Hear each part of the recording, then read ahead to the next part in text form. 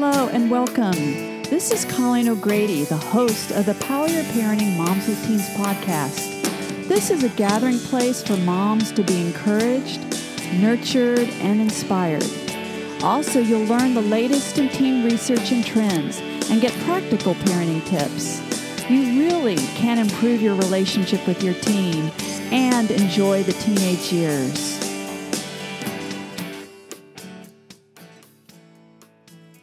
Welcome back, everyone, to the 107th episode of Power Your Parenting Moms with Teens podcast.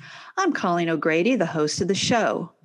In this episode, I interviewed Dr. Kenneth Bach, the author of Brain Inflamed, Uncovering the Hidden Causes of Anxiety, Depression, and Other Mood Disorders in Adolescents and Teens. This book is literally fresh off the press. Dr. Bach is a board-certified physician who received his MD degree with honor from the University of Rochester School of Medicine in 1979, an internationally recognized pioneer of integrative medicine. He is the best-selling author of Healing the New Childhood Epidemics, The Road to Immunity, Natural Relief for Your Child's Asthma, and the Germ Survival Guide. He has also contributed to numerous professional publications and is an in-demand national and international speaker. Over the course of his 35-year career, he has become known for his unique ability to identify and untangle the most complex multi-system medical cases. His world-renowned private practice, Bach Integrative Medicine, is located in the beautiful Hudson Valley in Red Hook, New York. Over the past decade, the number of 12 to 17-year-olds suffering from mental health disorders has more than doubled, which leaves all of us asking, what is causing this epidemic? And I know many of you listening have teens who struggle with anxiety, depression, and other mood disorders.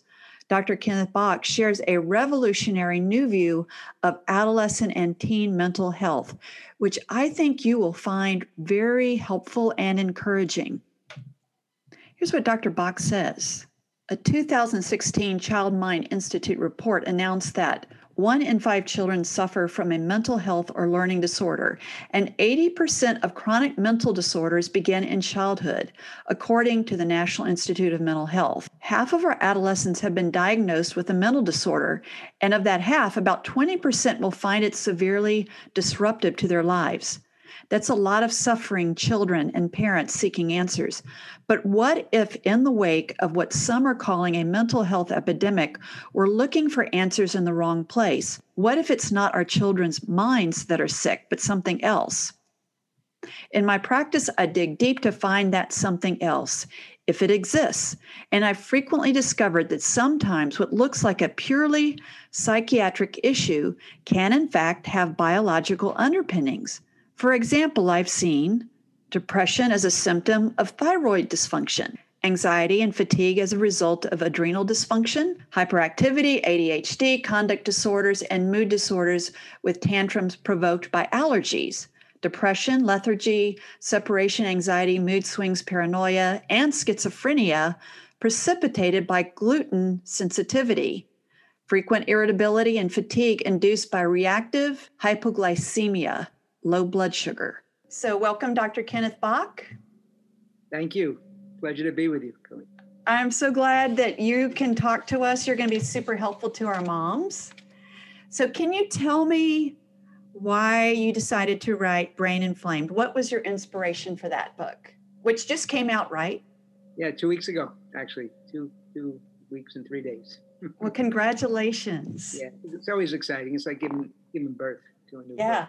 Yeah. There's many years into it, as you can imagine. You've written a book, I know, as well. So there's many years into it. And actually, it started, I would go really back to when I first got into medicine. So when I was in college, I did a course on nutrition. When I was in my residency and boarded in family medicine, I did it was always Bach and his vitamins, Bach and his zinc.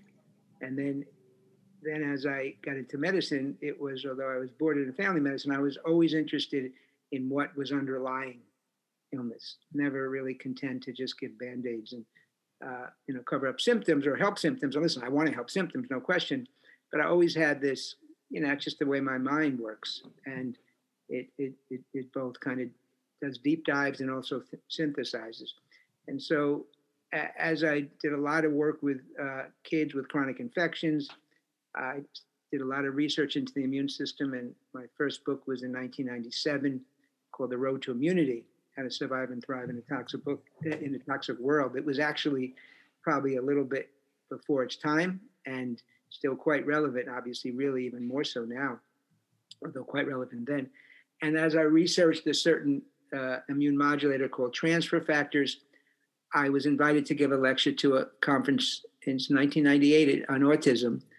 And they found the work extremely interesting, and it attracted many, many families with autism to come to my practice. And lo and behold, many started getting better because of my integrative medicine approach and my attention to the immune system. So I began seeing families from all over the country and all over the world. And now, fast forward, 20 plus years, and it's thousands and thousands of them. And as I saw those families, I then saw more and more of the siblings who were neurotypical, but also had many psych issues, many mood disorders.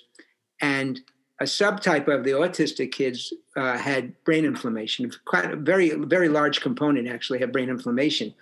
And part of my success is figuring that out, is subtyping them into gut immune brain axis, which I would touch upon in a little bit, and whether they have metabolic imbalances or allergies or deficiencies and nutrient deficiencies, toxicities.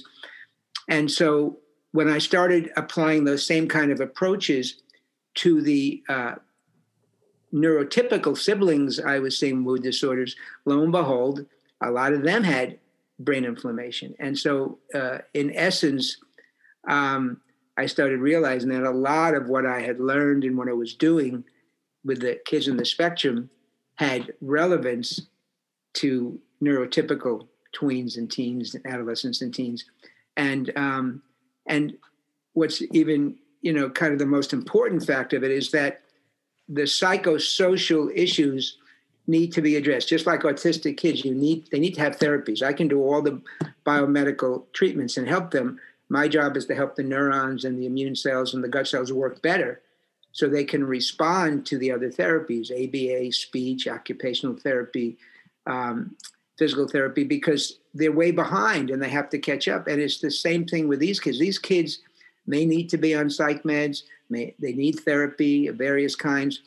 But if you don't find the underlying medical issues, then you're relegating them to a life of psych meds and therapy and never getting to the bottom of it. So luckily, I've had a lot of success with those kids as well. So I said, you know what? It's been over 10 years since my last book.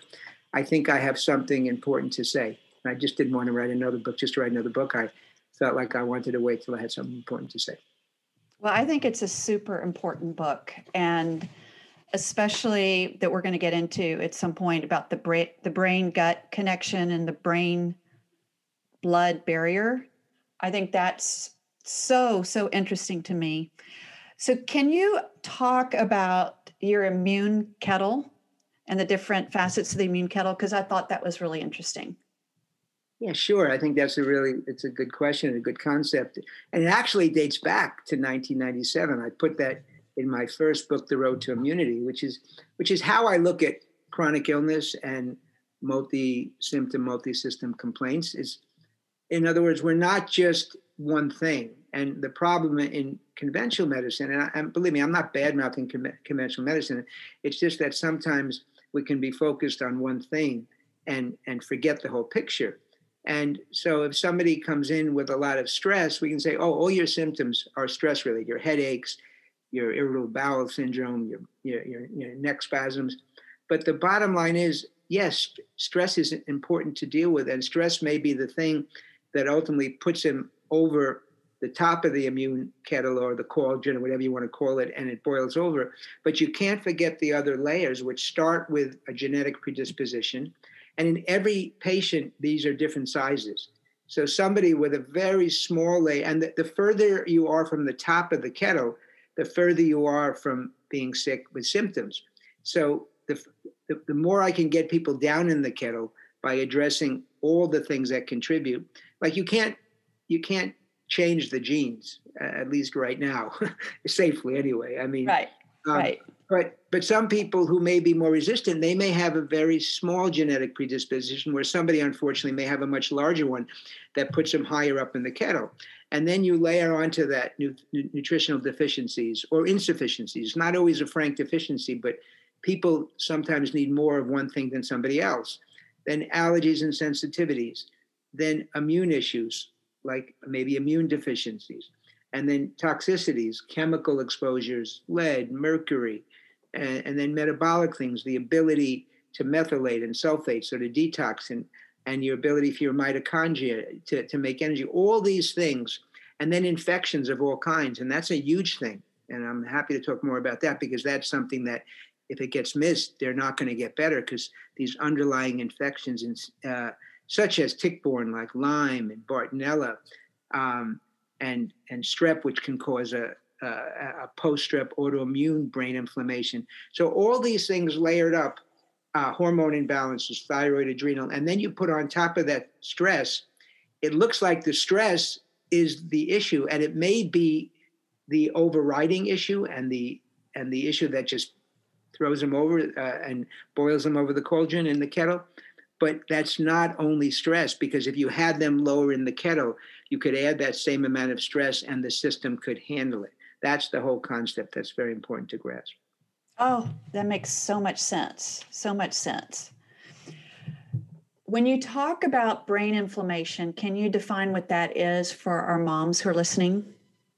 Sure. So, I mean, in essence, brain inflammation consists of a lot of, it's inflammatory mediators. In other words, what that means is that there are things in the body that are pro-inflammatory. And, you can think of inflammation in a couple of ways. If you cut yourself and you get the redness and everything around it, that's healthy inflammation coming to try to heal that wound. Obviously it gets all pussy and stuff, it's infected, that's a different story. But that erythema, or that redness, we call it erythema, is normal part of the healing process. And acute inflammation is good and healthy. It heals insults, it heals wounds. But inflammation that I speak of is much more of a chronic inflammation where it's either overwhelming, profound inflammation that overwhelms the system, or it's just ongoing and doesn't go away. You don't get the resolution. So you have your immune cells producing all these, what we call inflammatory mediators, things like immune messenger molecules. Kind of like if you've ever heard of neurotransmitters that are talk between the nerve cells and hormones in the endocrine system. Well, in the immune system, they're called cytokines. They're all part of this informational messages or informational molecules, as Candace Pert called them years ago, which is really a great way of looking at it.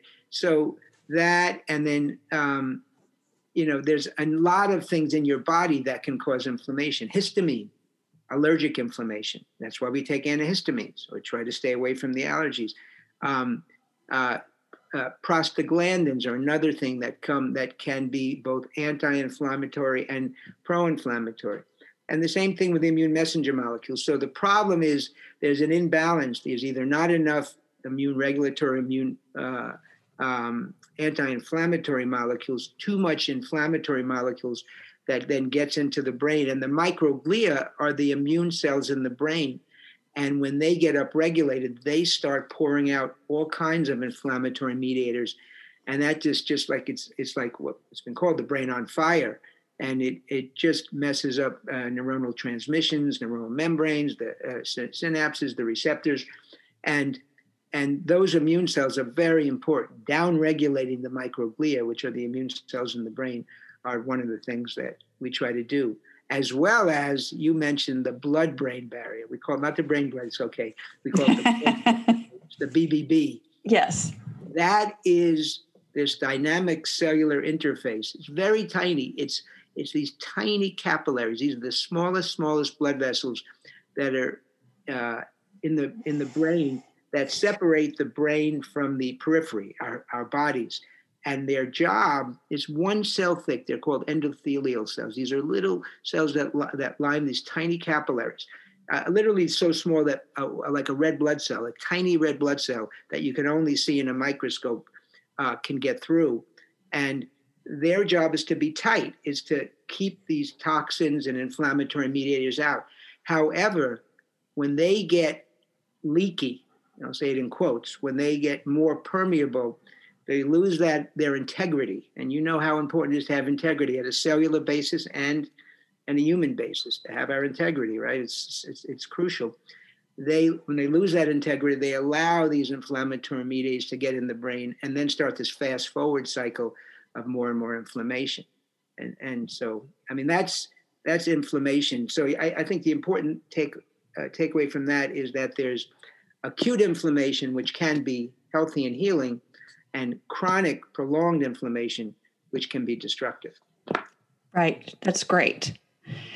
So you talk about the gut immune connection and the gut brain connection. And I would like you to talk about that. And, you know, a lot of us as moms, we know that the brain impacts the gut, because if we get stressed out, we might get nauseous or stomach hurts, or we get butterflies. But the thing that was a real huge aha for me is that you talked about it being bidirectional, yes, that the gut impacts the brain. So that's a lot, but can you talk about that? Yes, and actually you separated them, and I think you can actually put them together. So okay. The gut immune brain axis. Okay, great. And when I give lectures and webinars, I have a nice slide that's like a triangle with the brain, the immune, and the gut at each end of the triangle, and arrows that have both ways arrows, bidirectional. And by what I mean by that is that each one affects the other. Each one releases these kinds of mediators, whether they be neurotransmitters or cytokines, immune messenger molecules, or even hormones. And the gut has all that stuff in it. The gut, 95% of our serotonin, which people understand is the feel-good hormone, is in our gut. That's why the gut is so crucial. And in the middle of that triangle, you can envision it. People can just kind of close their eyes for a second and visualize this triangle, brain, immune, gut triangle. In the middle is the microbiome. Those are the bacteria and the organisms in your gut that are really, really essential for health. Now, in my field of integrative medicine, we've been dealing with this. I've been in practice 37 years, and this is actually my 38th year. And we've been talking about this from way back, but this is now being much more recognized in conventional medicine, and there's so much research. And now with all our sophisticated ways that we can really, the metabolomics of these bacteria and things, we can really see a much greater picture and recognize the importance that these gut organisms, these gut microflora have in our health, and specifically in mood disorders and our healthy moods. So it's wild that your gut, and so we talk about, we call that chapter in the book Gut Feelings, because that's what it is. They really can influence anxiety and depression. And in addition to all the mediators that come from the gut, there's also a connection between the gut and the brain, the vagus nerve. And that's what can be so instantaneous. And so when you have a gut feeling, when it's that thing that happens so fast that you feel in your gut and the anxiety, there really is that instantaneous connection. It really is. And you can modulate that. So that by dealing with the gut is so important in dealing with the kids' moods, because if you decrease inflammation in the gut, you can decrease it in the brain, because the connection there is, as I talked about, the leaky blood-brain barrier. Well, there's a barrier in the gut that's just like that little one cell lining of the blood vessel, where there's one cell lining of your gut. It's called the epithelia, gut epithelia. And below that is all these immune cells. 70 to 75% of our immune system is in the gut. So think about it. I mean, listen, there's about 26 feet of gut. It's a long thing. I mean, Wow. I once did a lecture for kids when my kid was, I think, second grade, and I gave this lecture about the gut, and I did a garden hose, and I pulled the garden hose, and I said, this is 26 feet. This is in your gut. And I said, and at the end of it comes poop. And they went, oh, no. But the point being is there is a lot. The surface of your gut lining is equivalent to about the surface of a tennis court, singles tennis court. So it's huge. But think about your immune system, 70 to 75% of it. And then 90 to 95% of the serotonin. The gut is so key. And I think for so many years, that was really forgotten in medicine. And in my field, you really can't deal with chronic illness without considering the gut. And that applies to mood disorders as well. You know, by giving probiotics, which are the good bacteria, if you can improve the balance of the microflora, the microbiome in the gut, you can decrease inflammation. And that's what we're trying to do. It's one of the ways to do it. I was blown away to know that there was like 95% of serotonin in the gut. That I went, whoa, oh my gosh. That's somebody who deals with mood disorders, right? Yeah, I mean, I just think of serotonin in the brain and the SSRIs. That blew me away. This may be a real naive question. Are there certain foods that you eat that help serotonin in your gut? Things that contain tryptophan, because tryptophan is a precursor. I think the old adage of having warm, hot milk with honey and increasing tryptophan and getting sleepy, because tryptophan can help people sleep. So yeah, there are ways. I mean, the thing that I would tell people to do is as ways to avoid negatively impacting it is to avoid sweets and refined carbs. Those are things that are problematic from that regard. I think the key is by having that healthy microbiota, which is feeding them good prebiotics, this healthful type of fiber, and nutritiously rich foods, not the calorie dense, nutrient poor foods. That's a way of enhancing the microbiome and in a way of enhancing the serotonin production. So I'm not going to give specific foods, but I think it's, from my point of view, it's the way of doing it is to promote the healthy microbiome, which will then contribute to the healthier and more balanced amounts of serotonin and things like that. And yeah, so kind of more in terms of a larger system, what I'm hearing you say is keeping the inflammation down.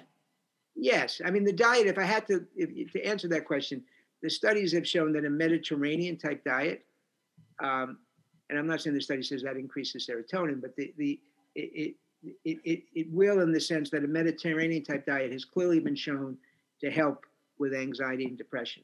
And it's probably by its effect on the microbiome as well. And what is a Mediterranean type diet? It's the kind of diet that I love. And I have my, it's healthy, lean protein, good healthy fats, olive oil, avocados, that kind of stuff, coconut oil even. But truth is veggies.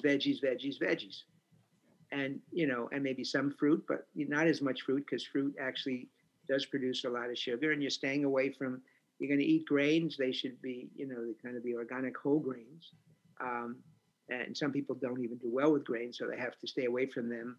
But certainly not the refined, the white foods, the white flours, the white pastas, the sugars. And I had said that I made that example of honey and more milk, but a lot of people don't do great with dairy and honey, of course, even though it seems more natural, it is a refined carb. So I think the key is veggies, protein, vegetables, maybe some fruit, but not the sweets and the typical American diet. Those studies have been correlated with improvement in mood disorders, clearly.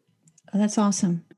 So in chapter 8, you talk about the allergies and sensitivities. I was especially interested in the non-celiac gluten sensitivity and those studies that point to that bidirectional nature of the axis and how that contributes to inflammation. And you kind of just talk about how inflammation does. So can you talk about that? Like, it's kind of like a bad snowball effect. Yeah, that's what I mean when I say feed forward. Even exactly, I think that one of the major points of that is to understand, for those who've never heard it before, and I would just have them understand that I'm trying to be as simple as I can in terms of my explanation. And I know it's mothers, and I talk to mothers every day. But the book was written for mothers. The book was really written for mothers, mental health providers, and educators. And it was written to be understandable. I had a professional writer help me do that because I have the knowledge, but I may not be able to make it simple enough. So we really tried, and so I'd want people not to be hopefully intimidated by some of these things we're talking about blood-brain barrier and these bidirectional. It's all explained, I think, pretty simply as best as possible in the book. I'm sorry, because I felt like I wanted to make that point. I thought. Oh yeah, no, it's great. So the non-celiac part of that gluten sensitivity is important because maybe 1% of the population is celiac, but there's so many more people with non-celiac gluten sensitivity, and then even a percentage of people with gluten intolerance that don't even fall into the non-celiac gluten sensitivity. So gluten can be inflammatory. It's probably one of the most inflammatory foods. And what is gluten? It's a protein in wheat, barley, rye, and actually some oats. There are gluten-free oats, but a lot of the way oats are prepared, they may have gluten. So, and that's problematic. I mean, wheat is relatively new in our culture, so to speak.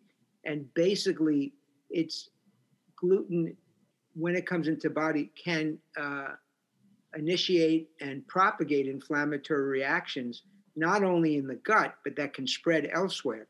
And so if you're sensitive to it, and many, many people don't have the ability to either digest it properly or are sensitive to it, possibly on a genetic basis, possibly on an environmental basis, possibly because what's in wheat, and I say, more recently, the way wheat is prepared, it's interesting. There's probably less gluten sensitivity in Europe. You can see all the French who eat their croissants and who drink their wine and somehow do better, potentially because they don't have as much of foreign additives, whether it be GMOs or what have you, or the preservatives that are used, the pesticides.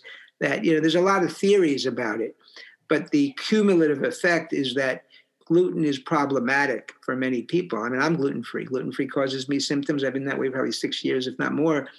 And it may cause symptoms that most people would see a doctor about and get a medicine, maybe reflux, maybe itching, maybe affect your bowels. So you get this or that, you get a medicine. But the point is you can avoid a lot of these medications if you recognize that gluten is the culprit. And it can do, I speak a lot about it because it can cause such an array of symptoms.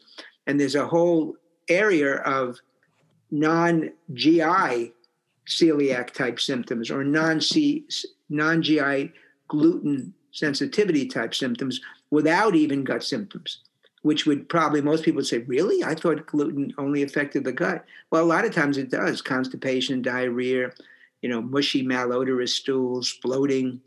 However, you can have just psych symptoms, just neuropsych symptoms. Now that's what really struck me is that. Yeah, I think one of the take homes from that I want people to get from the book is that psychological symptoms, whether they be anxiety, depression, mood dysregulation, where with rapid cycling mood swings, OCD, attention deficit. Yeah, ADHD, yes, certainly. They can be due to medical biological underpinnings. Mm-hmm. And that if you don't look for them, first of all, you'll never see. I mean, I said this way back in 1997 in my first book. If you don't look, you won't see. If you don't listen, you won't hear. And I really believe that. Unfortunately, I have many doctors who might say, you're not deficient in zinc. You're not, Well, did they ever test them for zinc or no? Well, if you test people like I do, because I like to target my nutrients. So I will test them for metabolic imbalances, nutritional insufficiencies. You can't imagine how many people are vitamin D deficient or insufficient. I don't think 30, which is the quote, the lower level of normal. I like people to be 50 to 60, not 30, 32. But so many are under that. And then zinc and magnesium, and then some of the B vitamins. There's so many deficiencies or insufficiencies, maybe not frank deficiencies, but not enough for optimal functioning. So this whole thing, of doctors poo-pooing it, it's because they don't look. Well, you have to look. And if somebody comes in, I've had so many kids be told they have garden variety anxiety, but the reality is the sudden abrupt onset of anxiety and OCD, you can't just attribute. Yeah. Listen, if a teenager had a boyfriend or girlfriend break up with them, sometimes that's the end of the world, and they get suicidal. I mean, I've seen that, and right.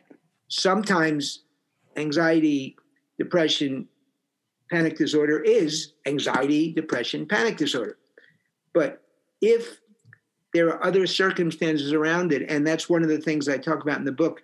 At the end of every chapter, I give questions and clues to try to point the parents to be made aware that maybe this is playing a part. I'm not telling people to diagnose their kids. I'm just saying, hey, this may be an avenue or a pathway to pursue, because it's not just enough to put a label. I mean, psychiatric diagnoses really describe behaviors, and the point is that if you don't look beneath it, and sometimes you won't find anything, and sometimes there are no clues, and sometimes it really is. You get the psychosocial history, and certainly, I know kids who's a breakup, and it destroys them, and they get suicidal, and you try to tell them, listen, I know how hard this is for you now. In 3 months or 6 months, you're going to look back. This is going to be a little blip. Right. But right now it's huge, but we got to get you through it. Obviously, you don't get a second chance if somebody does suicide. But, we have to understand, yes, okay. But if it's in the context of somebody had a strep throat, and a week later or 2 weeks later, they wake up and all of a sudden they have a tic, where their heads are moving or their eyes are blinking or whatever, and they are acutely OCD, where washing their hands 100 times a day, or walking in a weird way and they can't help it, and they have to do these rituals, and they're so anxious, and they won't leave their mother, or they won't go to school.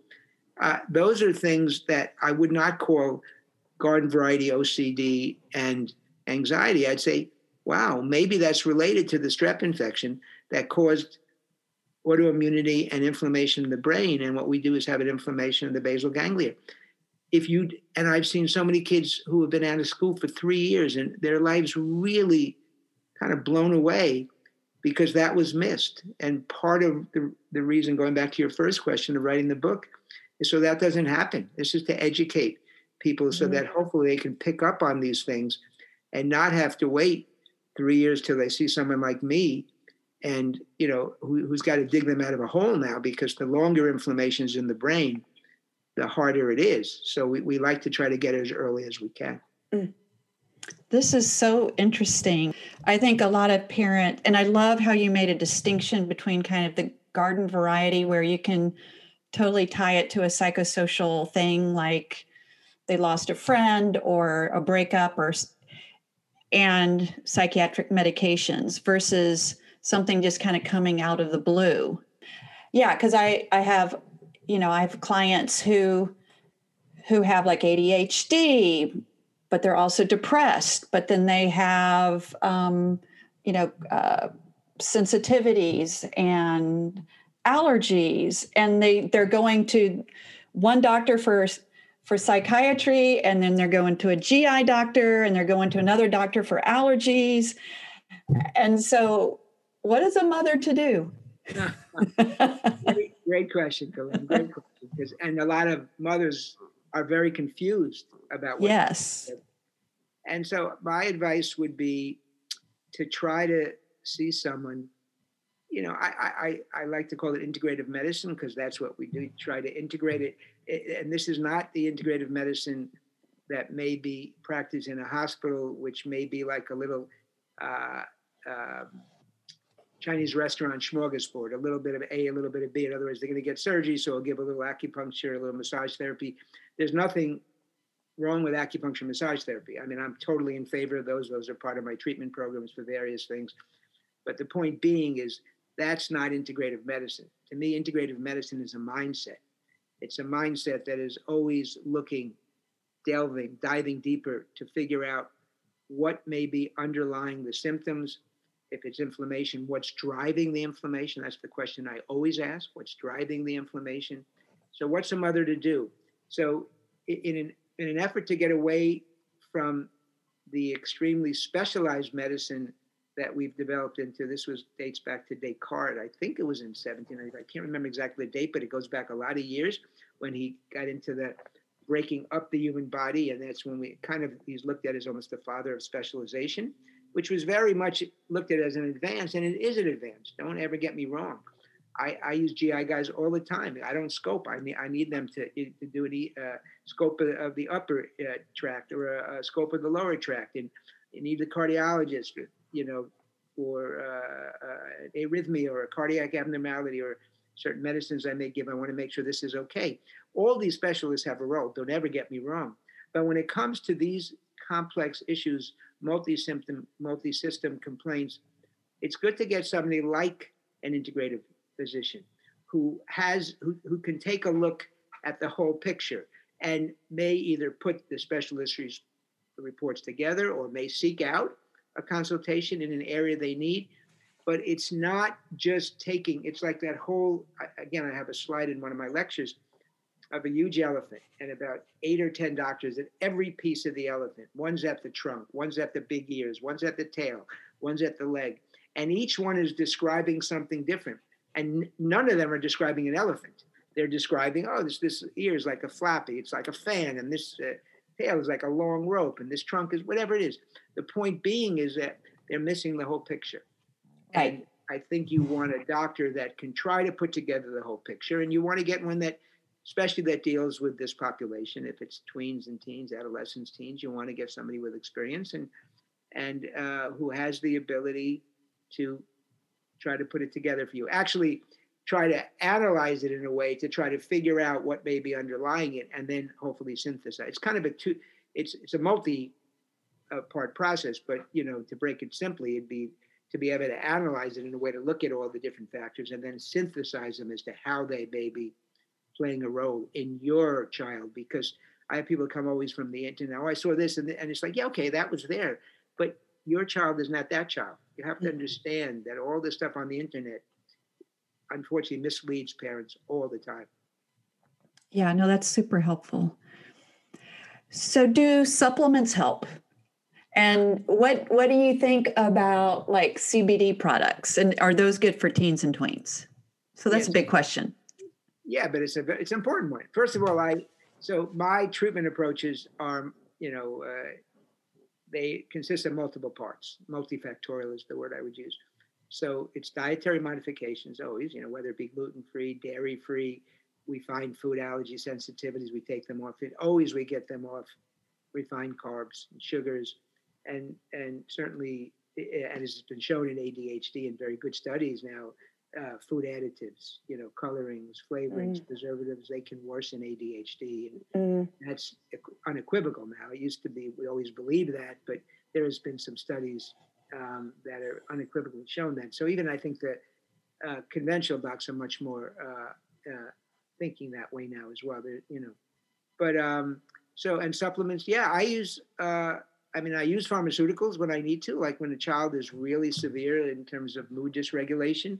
I might, and they're really aggressive and they're a threat to themselves or others.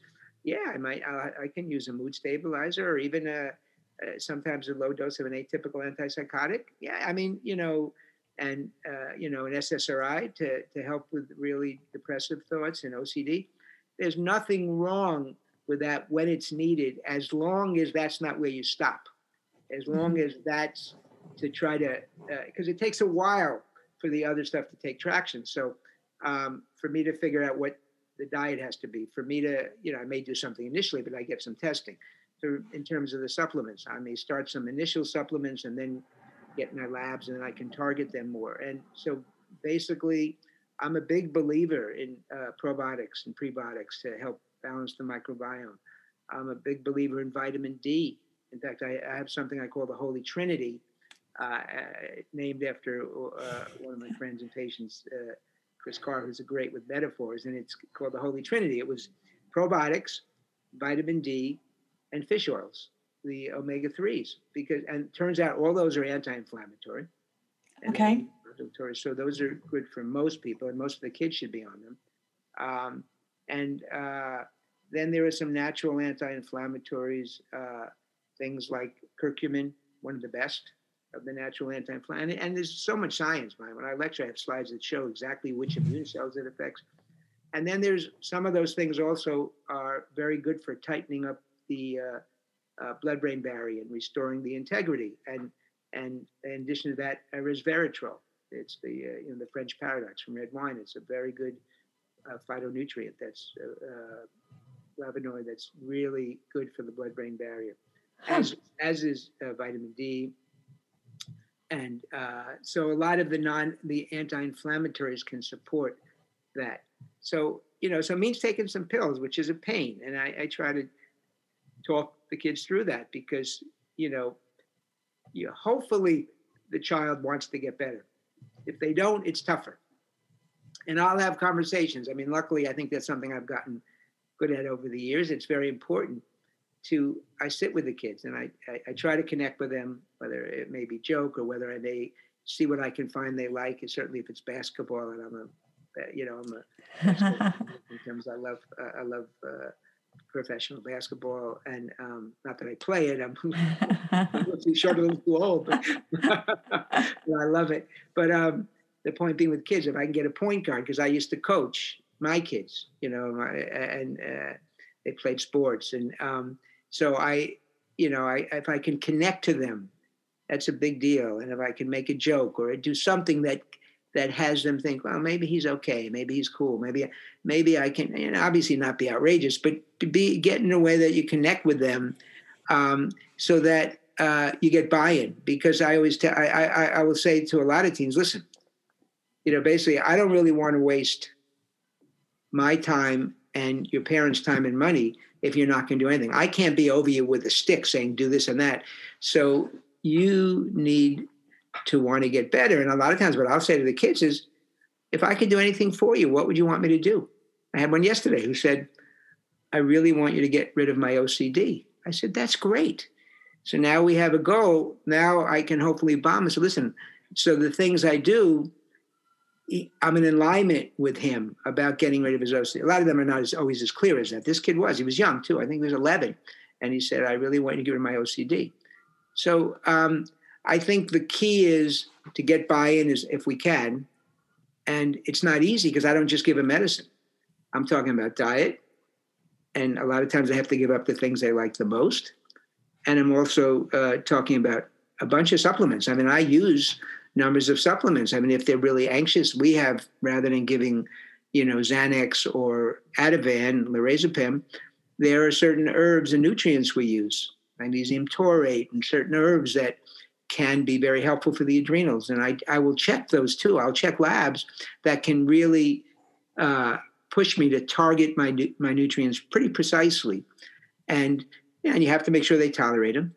Just like people don't always tolerate all medicines, they don't always tolerate all the nutrients. So we do it very slowly, and we try not to overwhelm them. But the problem is you usually need more supplements than one pill of a drug or 2 pills of a drug. That's the one problem.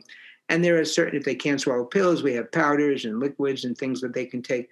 But so in answer to your question, yes, I think supplements are extremely important.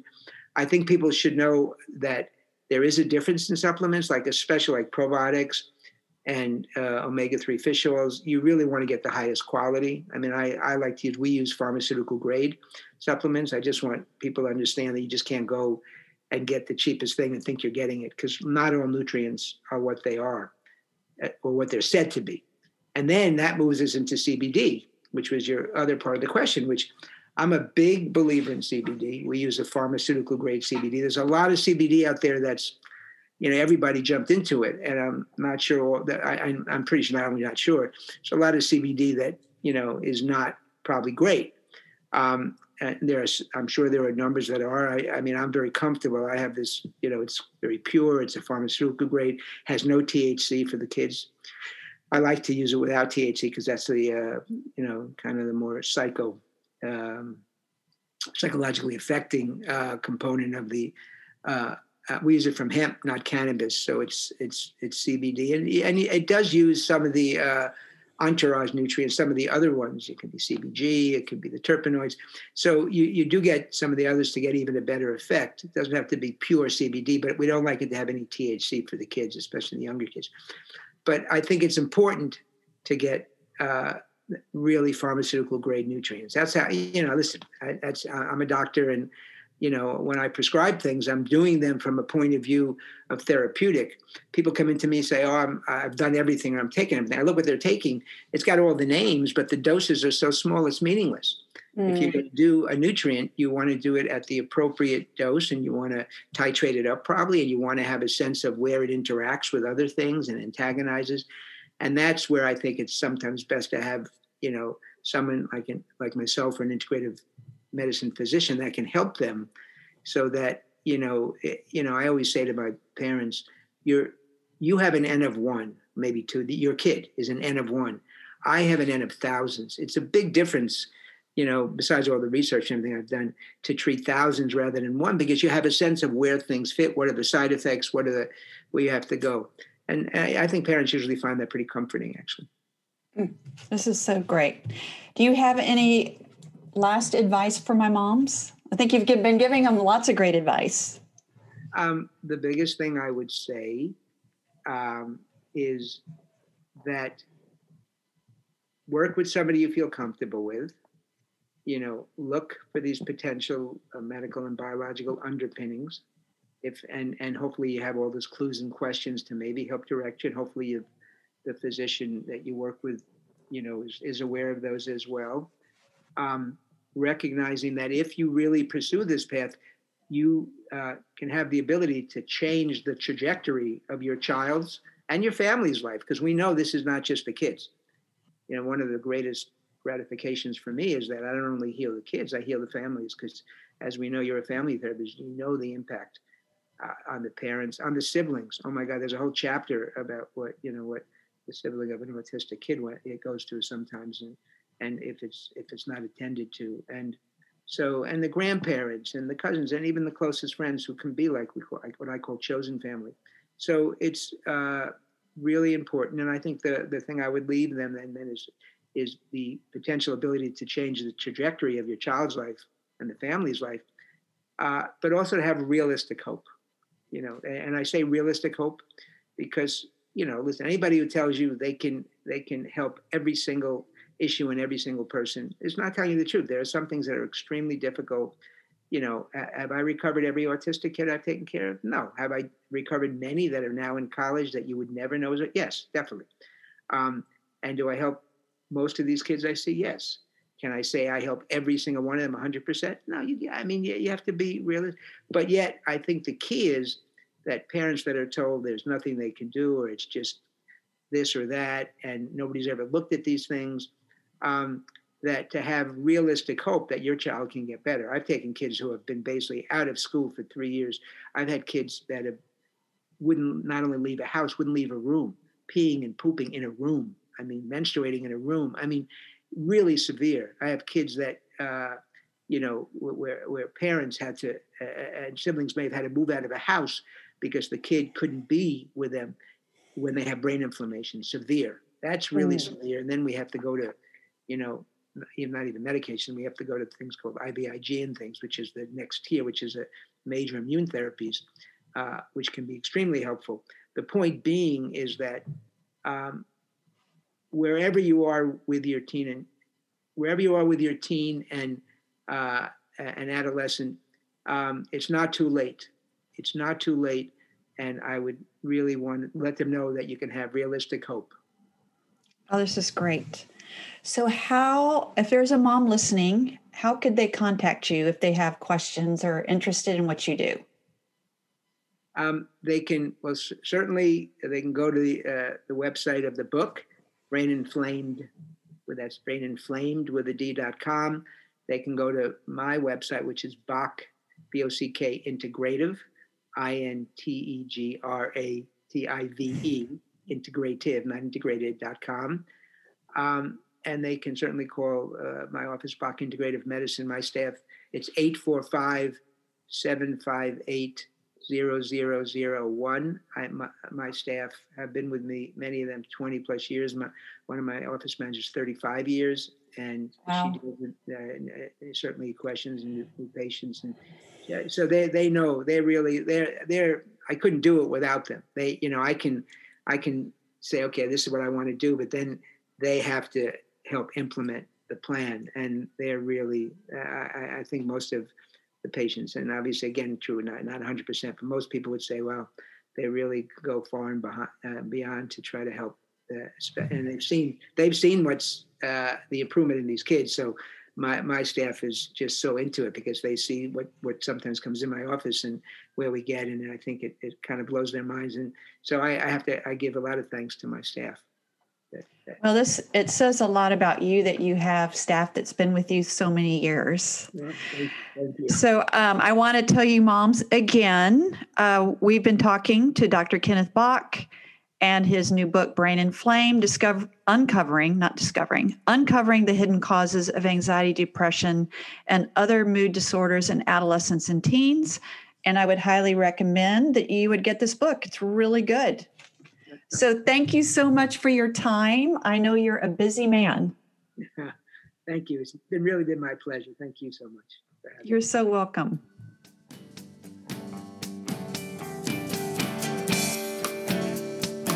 This concludes this week's episode of Power Your Parenting Moms with Teens podcast. If this podcast has been helpful, I would absolutely love it if you could go to Apple Podcasts and give Power Your Parenting Moms with Teens podcast a 5-star review. This makes it easier for other moms like you to find the support and encouragement they need. Also, my best-selling and award-winning book, Dial Down the Drama, Reducing Conflict, Reconnecting with Your Teenage Daughter, A Guide for Mothers Everywhere. You can find that and order it online at Amazon and Barnes & Noble. And you can always find other great resources and contact me at ColleenO'Grady.com, 2 L's and 2 E's.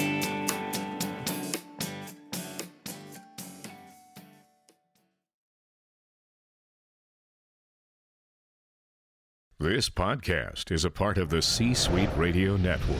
For more top business podcasts, visit c-suiteradio.com.